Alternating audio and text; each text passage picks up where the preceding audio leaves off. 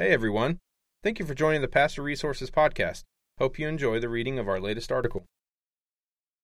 Our God is a relational God. Before we can heal the brokenness of the world, we must diagnose a deeper issue of what causes brokenness.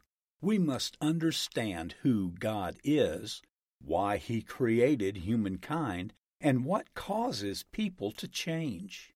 In our new book, Becoming Whole, Why the Opposite of Poverty Isn't the American Dream, we will help you dive deeper into the challenges of human brokenness and hopefully find a path toward what will reshape you and your ministry in a way that moves all of us forward toward becoming whole. Well, what was God doing before He created the world?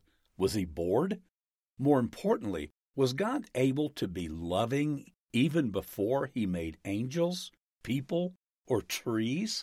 Christians believe that God was never bored, nor was there a time when He wasn't full of love. How can that be? Well, it's because this one God always has been a Trinity.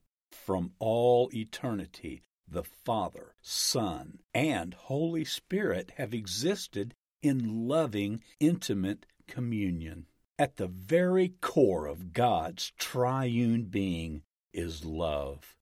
For God is love, according to 1 John chapter 4, verse 8. It may sound strange, but it is true and right. God loves Himself. This is only possible because of the distinctive truth that is this: God is eternally Father, Son, and Spirit. God did not create the world in order to become loving. Rather, He created because He is loving. If we're ever going to reflect God's heart to a hurting world, we must start with this basic truth: God is love. And since He creates the physical world out of His triune love, He doesn't reluctantly love the goldfish, the clouds, the mountains, or the elephants. He does so freely and joyfully.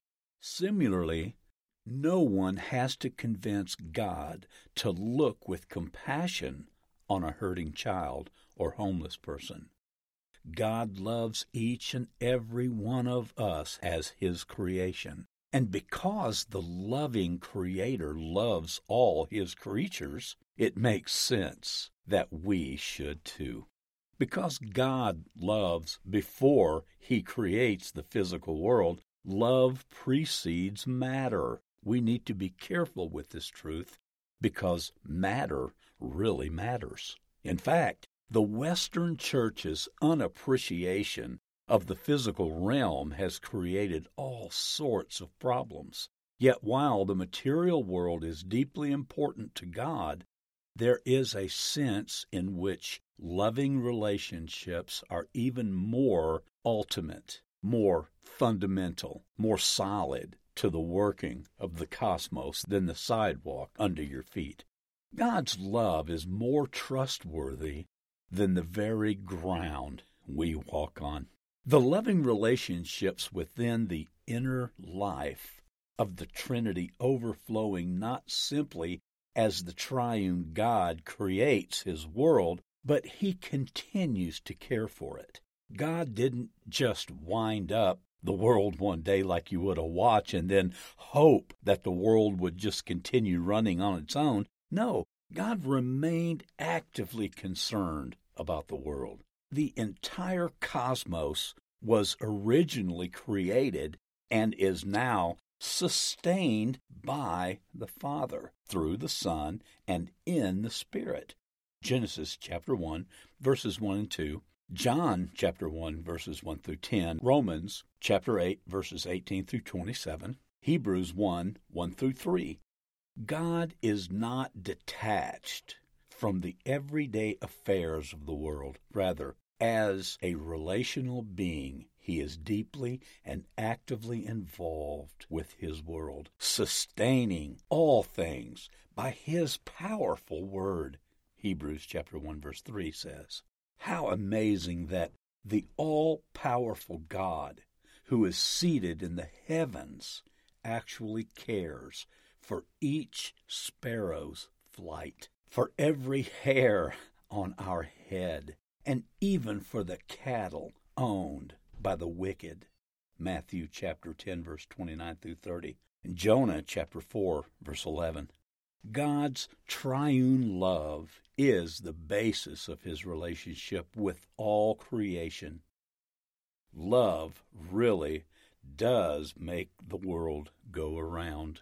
Adapted and abridged from Becoming Whole, Why the Opposite of Poverty Isn't the American Dream, by Brian Fickert and Kelly M. Kapic, 2019, published by Moody Press, used with their permission.